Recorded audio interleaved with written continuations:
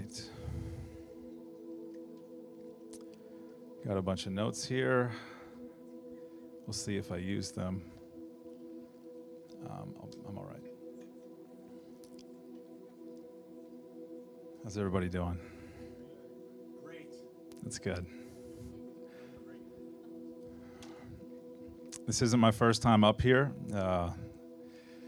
Miles did let me preach December before last, and I had this whole outline of what I wanted to talk about, and I even had my laptop up here. I didn't talk about any of it. I started sharing my testimony. It was like an hour and 18 minutes.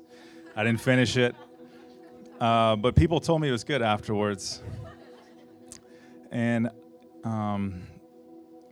it's not about my ability.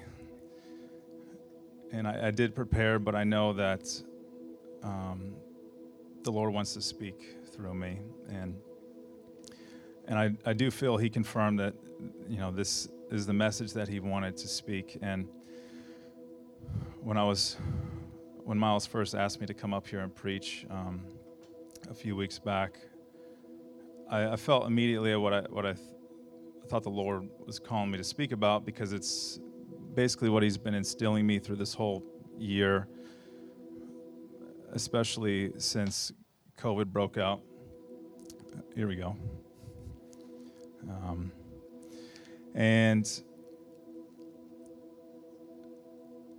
When we were at prayer on Tuesday, I just came to Him again. I was thinking, like, Lord, do you really want me to preach about this? And then the passage of Scripture that I was going to preach on, actually, Miles got up and read at the end of prayer on Tuesday, so I took that as confirmation. But I'm going to grab my phone.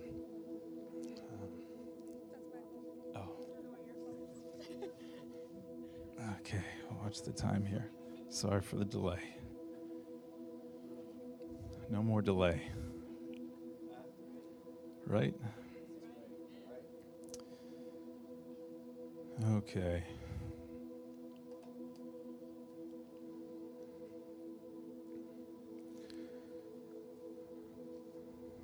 So, what I want to talk about tonight just has to do with what the Lord's been doing in me, and a lot of it is correction and just kind of realigning me. I've asked Him at the beginning of the year, going into the new year, 2021, for a word for the year, and not like a big prophetic word, just one word. What's something that I could focus on, and that He's speaking to me, like, what do you want me to really meditate upon this year? And so when I asked Him for 2021, what's that word? He said, diligence. And thinking about that, it had everything to do with what I was feeding upon in the Word in 2020. There was one book of the Bible that, for whatever reason, I just felt compelled to spend most of my time in last year. And the Lord showed me that in that passage, the book is 2 Timothy. In that book, Paul gives a pattern of what it likes to live a diligent life through 3 symbols, which I'm going to talk about tonight. And he was showing me that this is how I need to pattern my life moving forward to be prepared for what's coming. I feel like we can look at where we are in history, and we know that these are significant times we're living in. These aren't ordinary times. This isn't business as usual. Things are different with this virus, the way it's changed the global economy, the way it's shifted powers, the way our government is changing, the way persecution and oppression against people who are just trying to worship God is rising. If we are still in the same pattern and rhythm of life beforehand, and we weren't prepared for that, and we haven't made adjustments moving forward, we're not going to be prepared when things increase. And it all comes back to our diligence. And when I was thinking about this, giving this message, I kind of came to the Lord like, I don't really feel like I should even be preaching about this, because I know that there's areas that I haven't been diligent in. I feel like there's areas in prayer and just spending time with the Lord that I've been kind of regressing in because of changes in my life. And I felt like the Lord said, it's not your message, it's mine, and it's not about you. And your ability to be diligent isn't about you, but it all has everything to do with what you believe and who you're agreeing with. And out of this, I don't know how much I'll get through.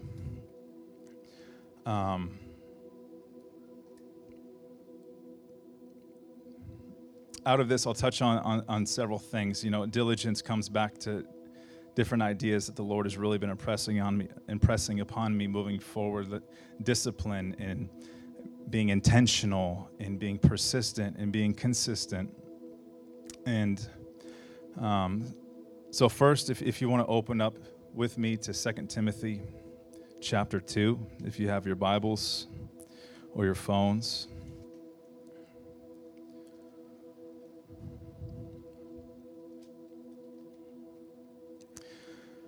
So 2 Timothy, this book that I read, over and over and over again last year, and the Lord gave me this message out of, it's a really significant book.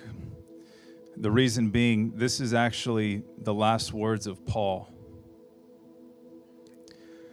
And, Paul, who wrote 13 or 14 books of the Bible, there's some amazing, lofty theological truths, and we love Ephesians, and our hearts being enlightened with the spirit of wisdom and revelation and the knowledge of Jesus Christ, all these great prayers and passages and truths and Romans, and I think about all that, and then I look at this letter that he wrote to his son, Timothy, and a lot of that isn't in here. It's really simple stuff. And I think that's important and it's relevant because Paul, in chapter 4 of 2 Timothy, he says, "My time to depart has come." That means when he wrote this letter, he knew that he was about to be executed by Nero. He said, my life I've been poured out as a drink offering. My time of departure has come. He knew that his time was up. So when he wrote this, it wasn't just coincidence that this was his last words. He knew that this is my last piece of advice to my dearest son, Timothy.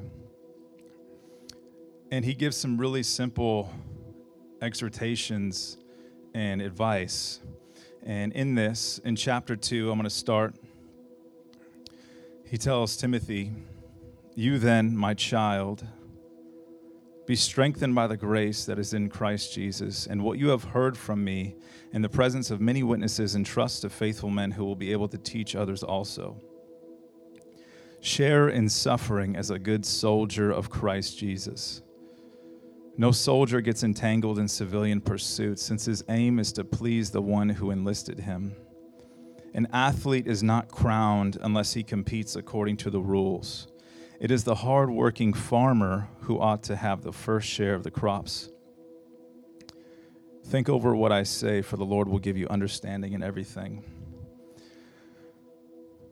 So the first several times I've read over that passage, it didn't mean much to me, and then something just clicked in my head, and it has everything to do with diligence.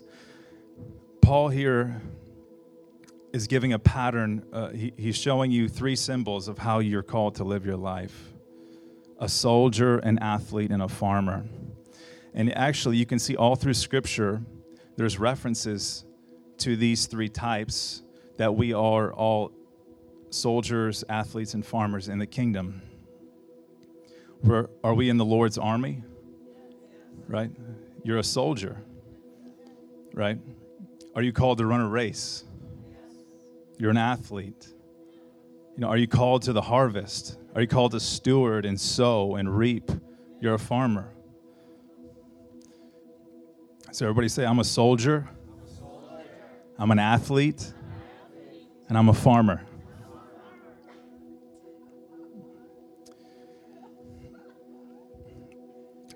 So I come back to this because I think about what can I draw from this about these three types of people, the way they live, the way they steward their lives, that I need to apply to my own walk of faith, my own race. And there's scripture for each of these. And so first I want to come back to diligence. Soldiers, athletes, and farmers all live lives of diligence. And when I looked up the definition, there was three that I was given. The first one being careful and persistent work or effort. Steady, earnest, and energetic effort. Or devoted and painstaking work or application to accomplish an undertaking. An example of diligence is a person who does a job efficiently and takes care of details.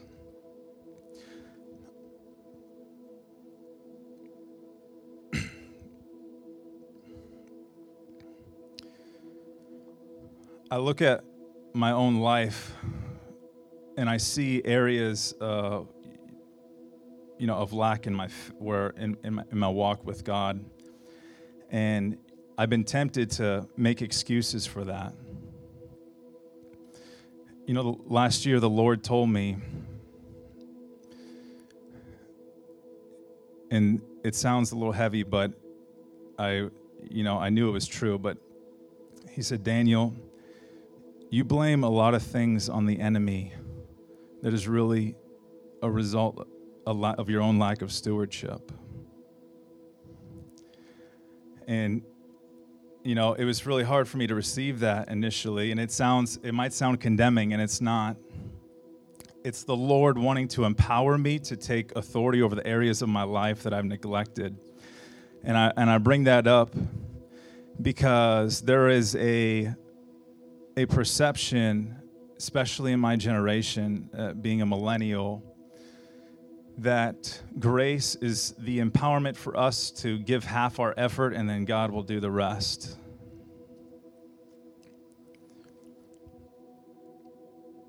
And because of that, a lot of us have neglected areas of our lives that have created problems for the spiritual side of things.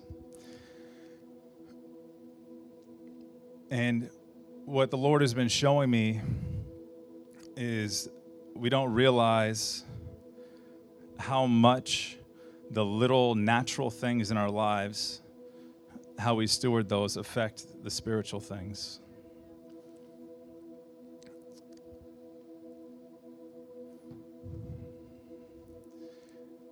Like, it could be the simplest thing. For example, what you're eating, your sleeping habits, obviously how you're spending your time, how you're stewarding your relationships with your family.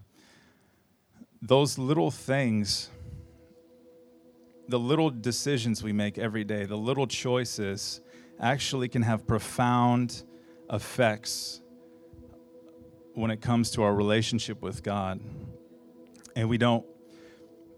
And because of this, if we aren't thinking rightly, like as last week Miles was talking about stewardship, and a lot of this directly applies to stewardship. If we don't understand this, we're always going to be in this tension where things are out of sync in our lives. Like, we come to church and we come to the prayer meeting and we get these great revelations and things are good, but things are in turmoil around us because of our lack of stewardship and our lack of diligence. And so I'm going to come back to these three examples with some scripture. And the word diligent we can find that in several passages all through Scripture, especially if you look at different translations. It's all over.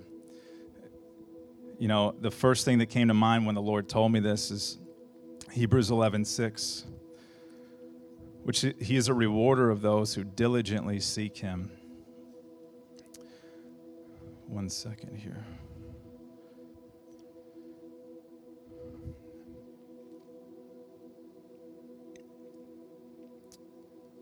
Another scripture that is very pertinent to me is Proverbs 4:23. Guard your heart with all diligence, for from it flow the issues of life. 2 Peter chapter 1, verse 10. Therefore, brothers, be all the more diligent to confirm your calling and election. For if you practice these qualities, you will never fail. 2 Peter 3:14, be diligent to be found by him without spot or blemish and at peace. Proverbs 21, verse 5, the plans of the diligent lead surely to abundance, but everyone who is hasty comes only to poverty. And lastly, the hands of the diligent will rule, while the slothful will be put to forced labor.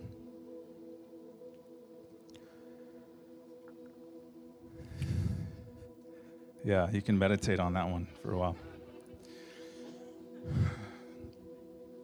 So thinking about this, asking the Lord about it, reading about, you know, the soldier, the athlete, the farmer, how do they live their lives? What do they do differently than everybody else?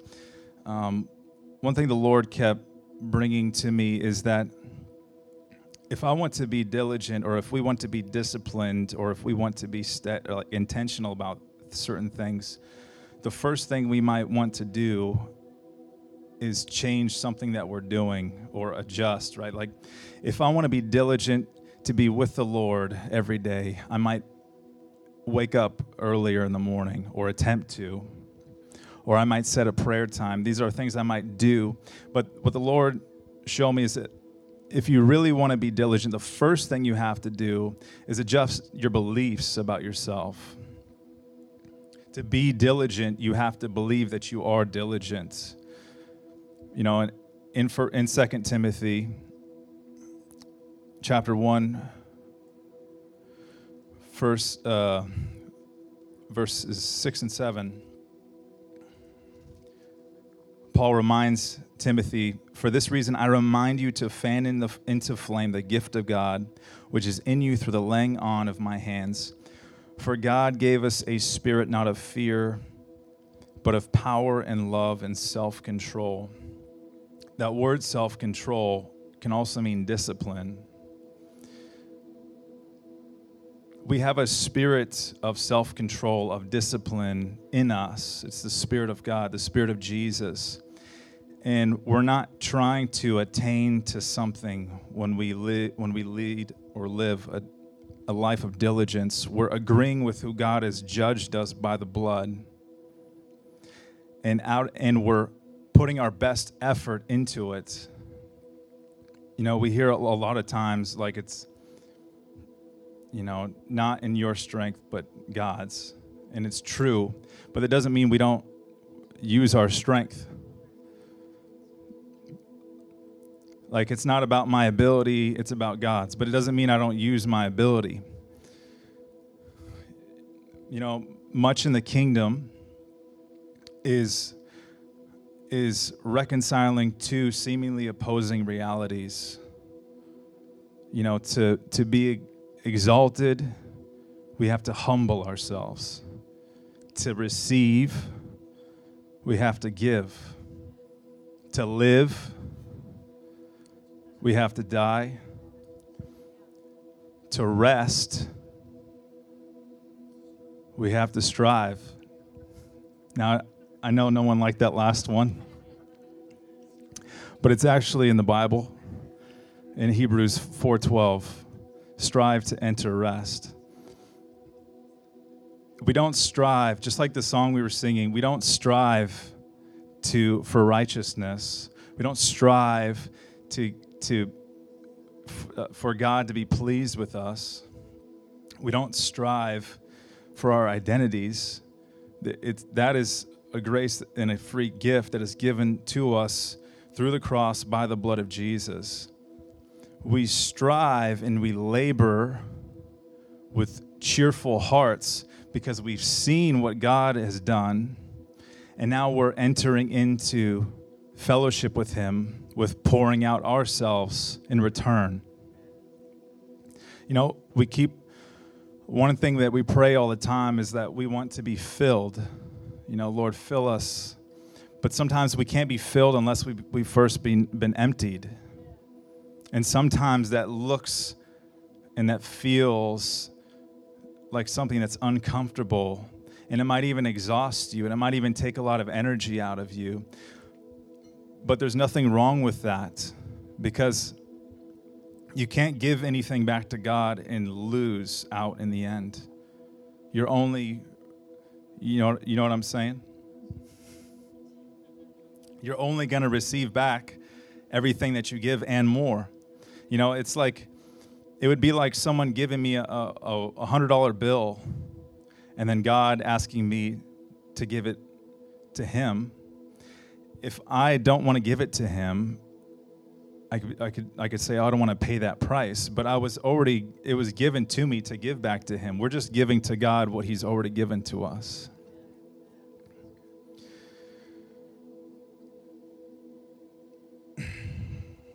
One moment.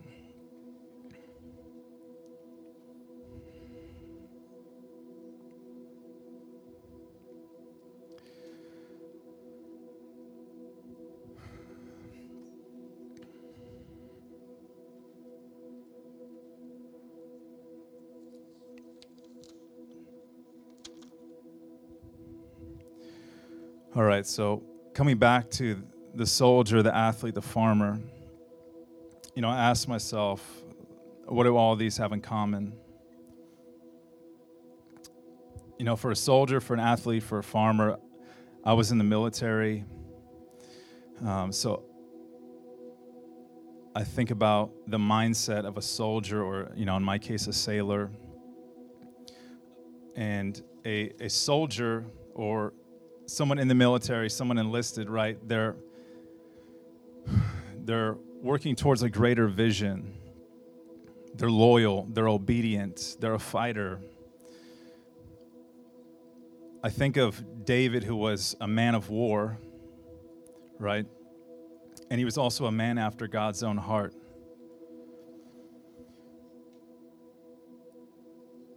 We think about the man of war, and, you know, these three types of people, you know, it seems kind of masculine when I'm talking about it, but this has everything to, and applies just as much to women as well. You know, the whole concept of the man of war, the soldier, the athlete, the farmer.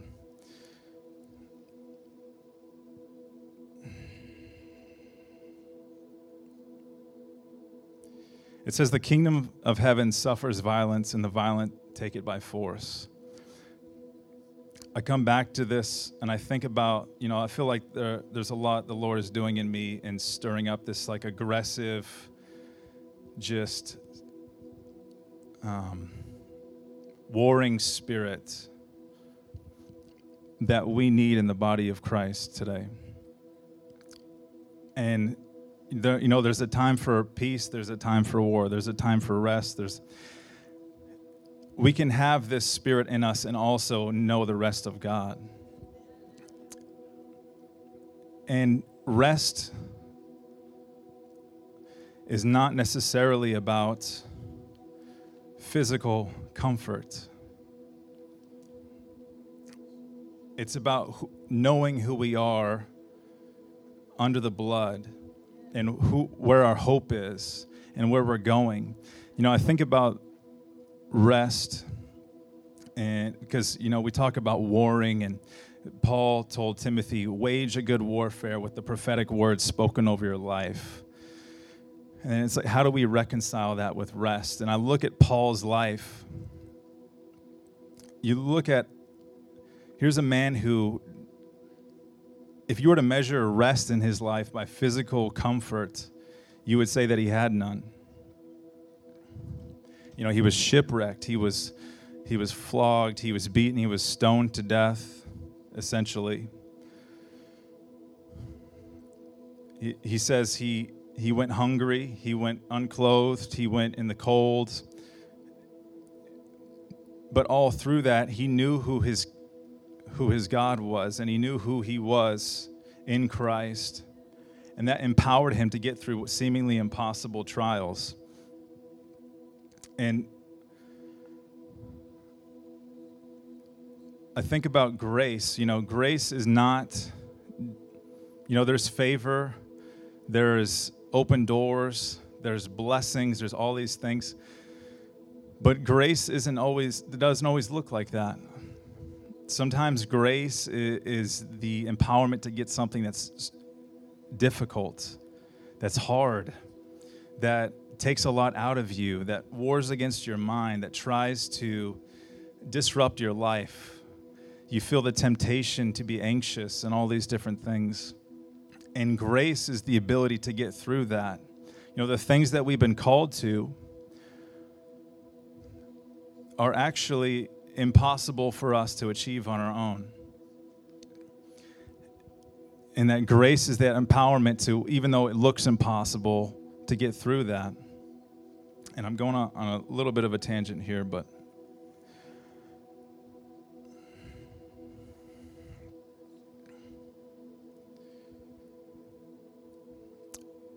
so coming back to the soldier and speaking about the man of war, this is something the Lord has been speaking to me about, stirring that spirit up in us and being relentless in our pursuit of the things of God. And we are in a war in this, you know, in where we're at in history. And you look at what's happening to our nation. You look at what's happening in government right now. There's a spiritual war going on that we're a part of. And there's a place for us to step into that with like a tenacity and just an unrelenting and a confident heart, you know, as soldiers in the Lord's army.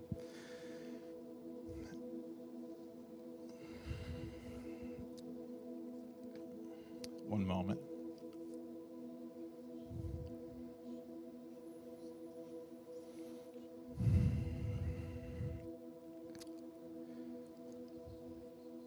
And then I come to the athlete. The athlete is enduring, is determined, and is persistent. You know, in Hebrews 12, it says, let us lay aside every weight and entanglement and run the race set before us. You know, I ask myself, what does it mean to run? And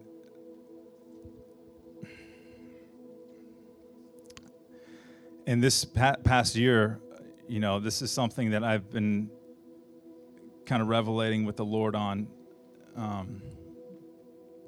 I started running this year. And every time I'd get on the treadmill, I felt like the Lord was giving me a revelation about what it meant to run with Him. And excuse me.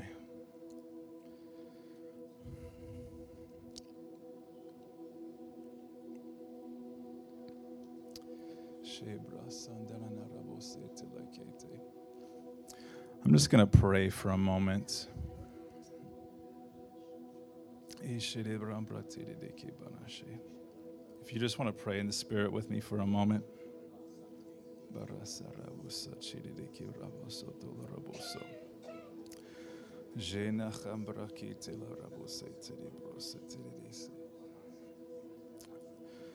Father, I just thank you right now. I thank you, Holy Spirit, for being present in this place. Lord, I thank you for clearing the atmosphere. I thank you for I thank you for a haven of peace in this place. Holy Spirit, I just ask that your word would come forth clearly, unhindered. I thank you for clarity. I thank you for peace.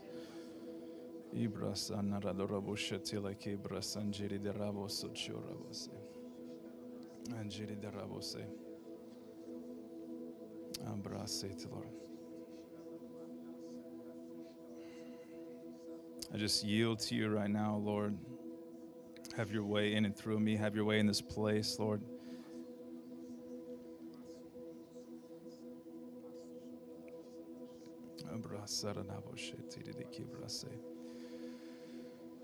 In Jesus' name. Sorry, as I'm up here, I can feel my mind starting to cloud a little bit, and that's not normal for me,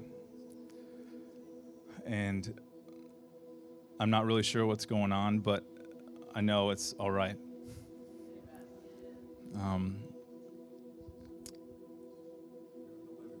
I'm in the living room, as Miles says. You know, usually when I get one-on-one with somebody and I start sharing my heart, like I just can't stop. And I just felt a little, I don't know, there was a little hang up there. So I needed to stop and pray. I hope that you don't mind.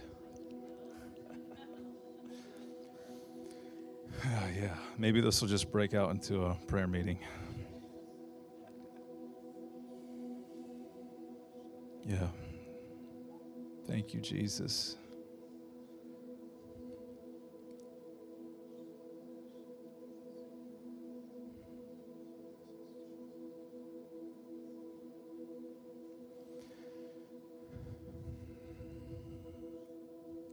Okay.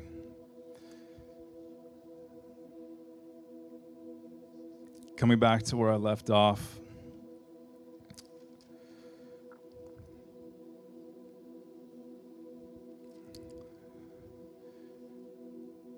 There's the soldier, the athlete, and the farmer.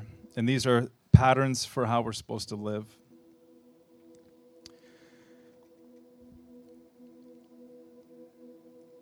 When I think about the farmer is faithful, he's steadfast, he's consistent. He's always at work. He understands the times and the seasons, and he adjusts accordingly. We are in a new era. We're in a new time. Things are different, and we need to make adjustments. You know, this past year, the Lord was speaking to me about prayer, and one thing he told me was to establish my prayer life.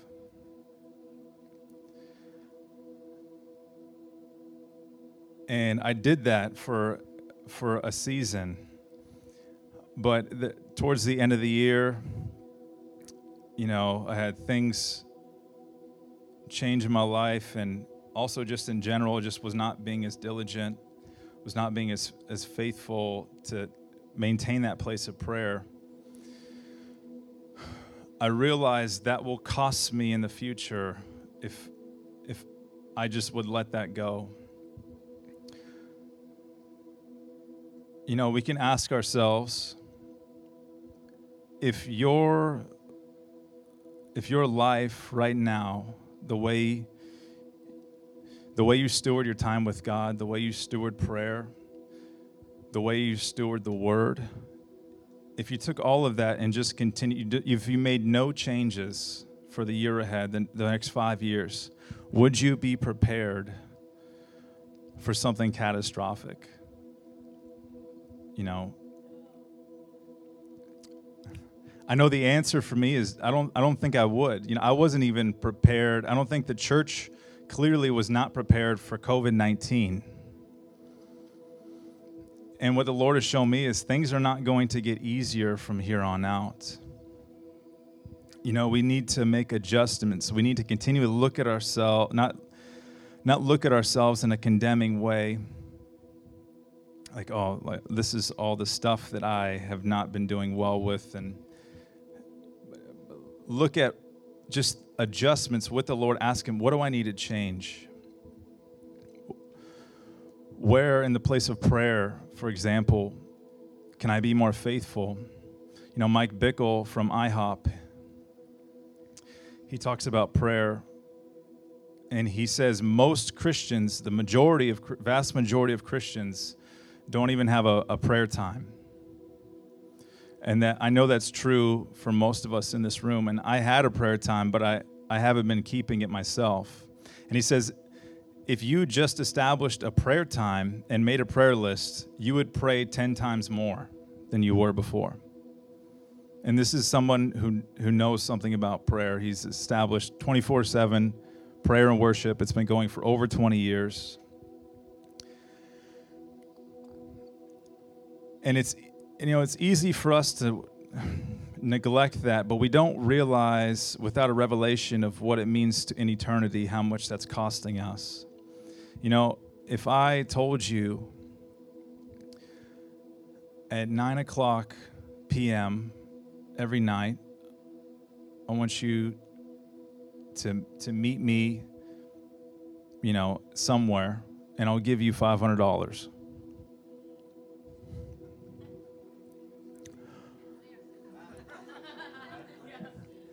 Meet me at KA, I'll give you $500, 9 p.m.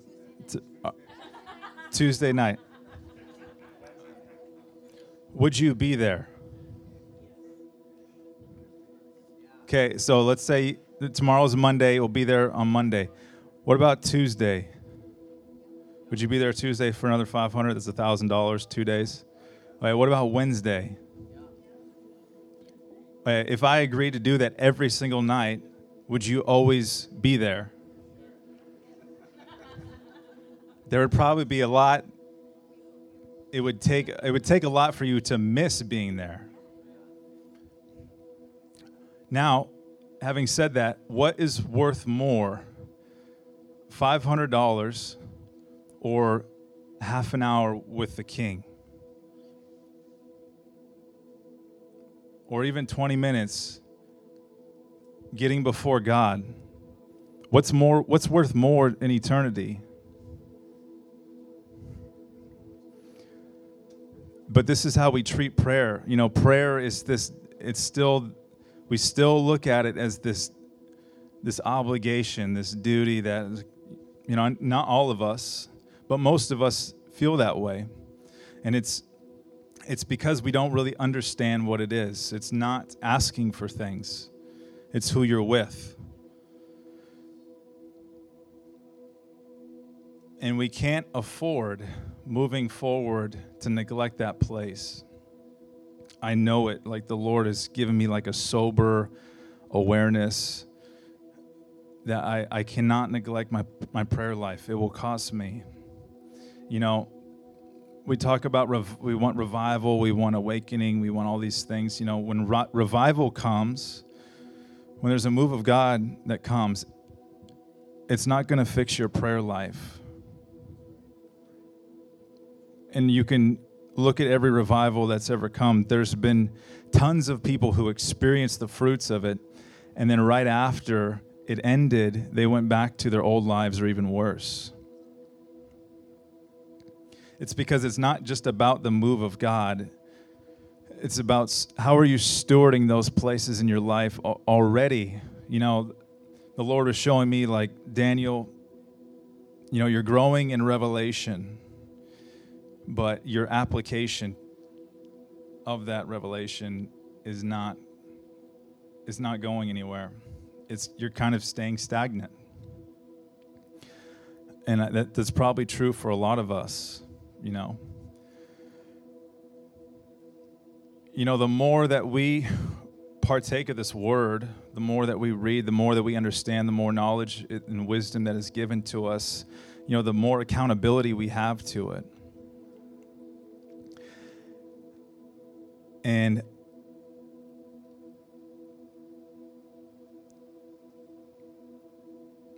that's not a bad thing. You know, it's not bondage. But it's something we have to account for. You know, I have prophetic words over my life of all kinds of things that I know are from the Lord, you know, about moving in signs and wonders and healing. And I'm never going to step into those things unless I start laying my hands on people and praying for them in faith, you know. And coming back to diligence, I have to make a decision. You know, am I going to let these things fall by the wayside, or am I going to step into them? Am I really going to make the decision and be intentional and be steady and be consistent and set aside time, you know, ask the Lord how he wants me to step into these things? Because day by day, you know, keeps on passing. It seems like, I mean, I think most of us would agree that time seems to be accelerating, you know. The days seem to be going faster and faster, and you're just, where was the month? Where was the 6 months, the year? It says, seize the time, for the days are evil. You know, that time is a thief. And when I get to heaven, I'm going to account for my life, and I'm going to have a testimony. And I don't want my testimony to be, I received salvation, and I was blessed by God, and everything was great, and, you know, now I'm here. You know, I want to come with something that I can give to, like, this is, you know, our lives here on earth are deciding an eternal destiny with the Lord. And some of you might not believe in heavenly rewards, but it's biblical that the way we live our lives here, we are rewarded for. And it affects, you know, what our eternal future looks like. How the decisions I make, how diligent I am right now is affecting what my eternal future looks like. You know, what I'm doing with my prayer life has eternal consequences. You know, and Reinhard Bonnke used to talk about how eternity is not something way out in front of us. It's something running parallel with time. Like, and every time we decide to be faithful with these areas of our life, our eternity is affected for the better or for the worse. And the good thing is, excuse me. The good thing is God is faithful. You know, that a lot of the things I'm talking about might seem heavy, or like, oh, we have, you know, I got to make all these adjustments in my life, or His grace is sufficient. You know, one of the reasons we feel we don't have enough time to be with God is because we don't think there is enough time. But if His grace is sufficient, then He's given you enough time. If you're a mother, how much time you have, if you're a mother with children, looks a lot different than the single guy, you know, who's not married and has no kids, and it looks different. But there is a grace for each. You know, there's a grace for all of us. Like, I think about Susanna Wesley. She had 19 children. I don't know how much time you have if you have 19 children, but it's probably close to zero when it comes to doing things in your spiritual life, you know. And it says that it's written about her that she used to put an apron over her head to pray, you know, having all these little kids around her. And those little prayers resulted in John and Charles Wesley, who wrote most of the hymns you'll find in a hymnal in a Baptist church. John Wesley, who was the forerunner of the Methodist movement. And they're fruit of just one woman who was faithful, first to be a mother to her children, but also just to pray when she could. And so this isn't everything I'm talking about, prayer, all these things. It's not necessarily all about time, but just giving what you have, sowing your seed. What you can ask the Lord, what have you given me to give to you in the place of prayer? It looks different for me than it does for you.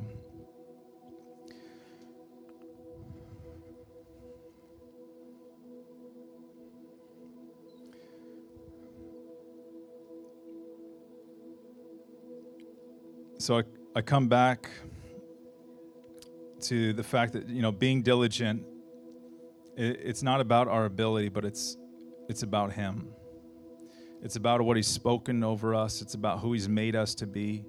It's about knowing our identities and walking that out and beholding Him and seeing His beauty and seeing the cross and responding. I look at, when I think about what Jesus suffered, when I think about the cross, when I think about the saints who came before me and who died and who labored, I'm so moved to give of myself. People who know me know that I have a great affection for Ann and Adoniram Judson, two missionaries that came from New England. They were the first missionary couple actually to be sent from America.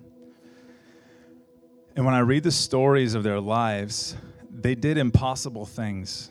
And all they were was just two faithful people who just gave their lives to God, who just said yes no matter what. Adoniram Judson, he was offered a position at I believe it was the first Congregational Church in Boston. And Ann and him both led comfortable lives of somewhat affluence here, but instead they gave that up for what most people understood in that time as, their deaths. When they got on a ship to leave, most people accepted that as they're never coming back. And both Ann and Adoniram came back one time while they were over there, but they both died in the mission field.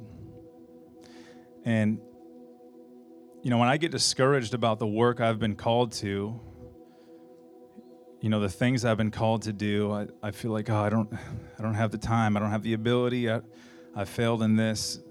I think of stories like theirs. Like Adoniram Judson was translating the Bible in Burmese.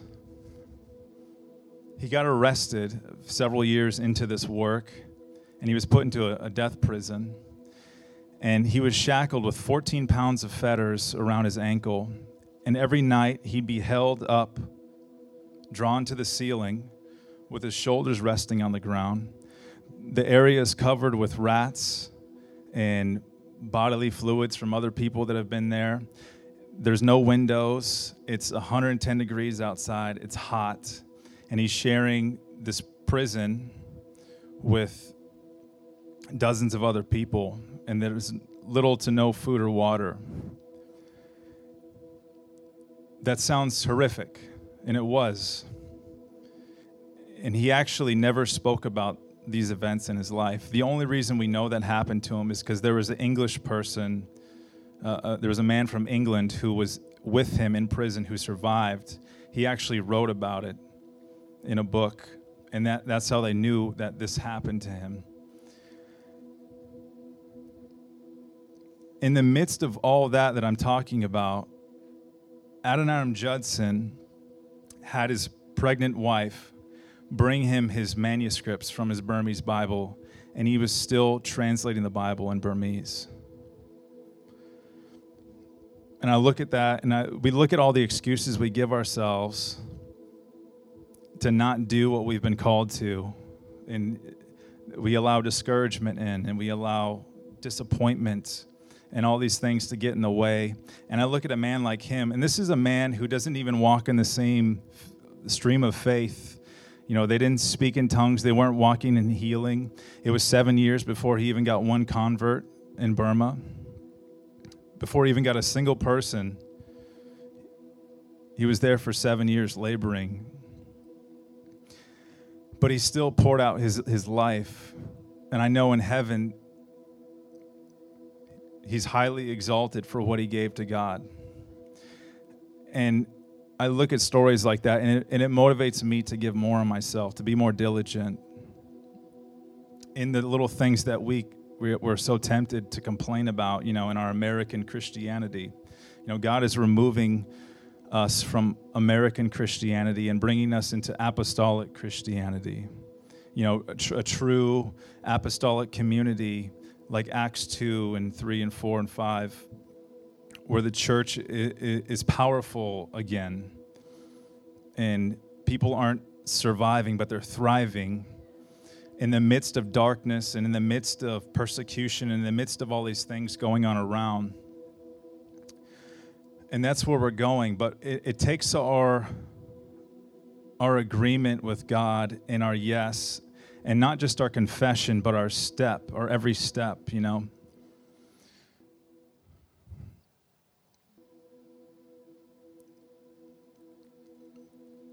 I was on the treadmill one time, and when I'm on the treadmill, sometimes I'll talk to God, and I'll start praying a little bit. And I was running really fast this specific time, and I was like, Lord, just give me the grace. Help me finish. I didn't, because it's like every step I take, I just feel the voice like, just turn down the speed just a little bit. Or maybe you'll just go half the time. It's that temptation. And I was thinking about the finish line, like, just because I would run for 22 minutes, 22 seconds. And I was probably like 6 minutes in. And I'm thinking about, when I just get to the finish line, it's going to be so worth it. And the Lord spoke to me. He said, you think the glory is at the end, but the glory is in every step you take. We think the glory is like at the conference with the great speakers, but sometimes it's just in you getting up early in the morning and being faithful and doing the thing that you don't want to do and still showing up to prayer when you're not feeling it and ignoring your emotions about a certain thing and still showing love. Like from a heavenly, eternal perspective, there's glory in these things. And it's not all about what we're feeling. In fact, it has little to nothing to do with what we're feeling. And part of subjecting our bodies and our souls to our spirit is overcoming what we're feeling.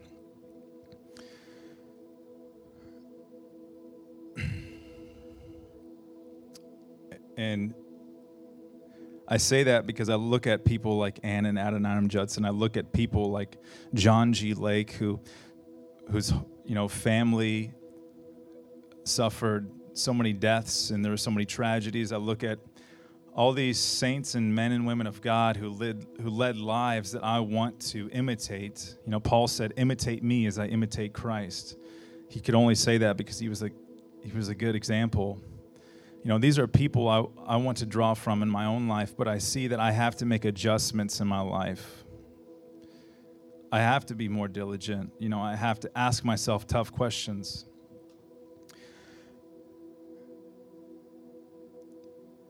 Do you want to help me? Yeah.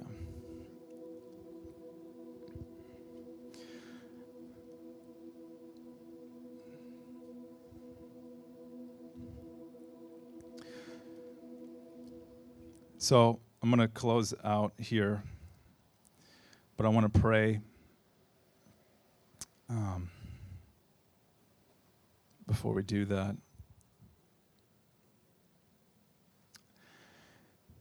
And I don't know if my message came forth clearly. It definitely came out a little differently than I expected. but that's all right.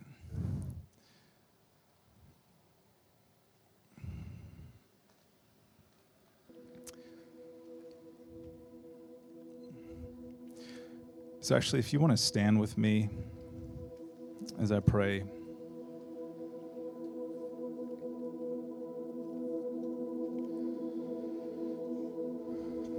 And if you just want to lift your hands for a moment.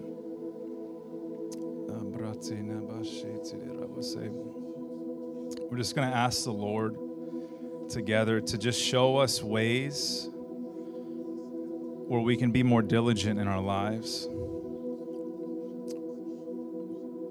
Holy Spirit, we just ask you right now, I ask you right now, Holy Spirit, that you come in and just encourage the hearts of every person here.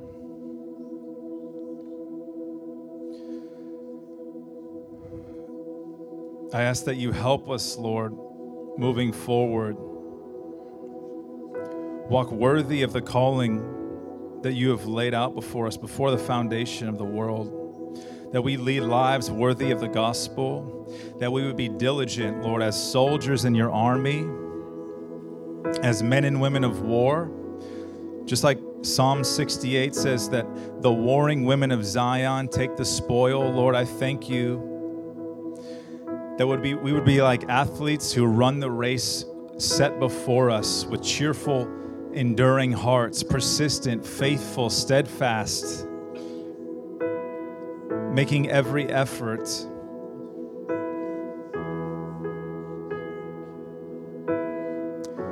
to live our lives for you, that our lives are not our own.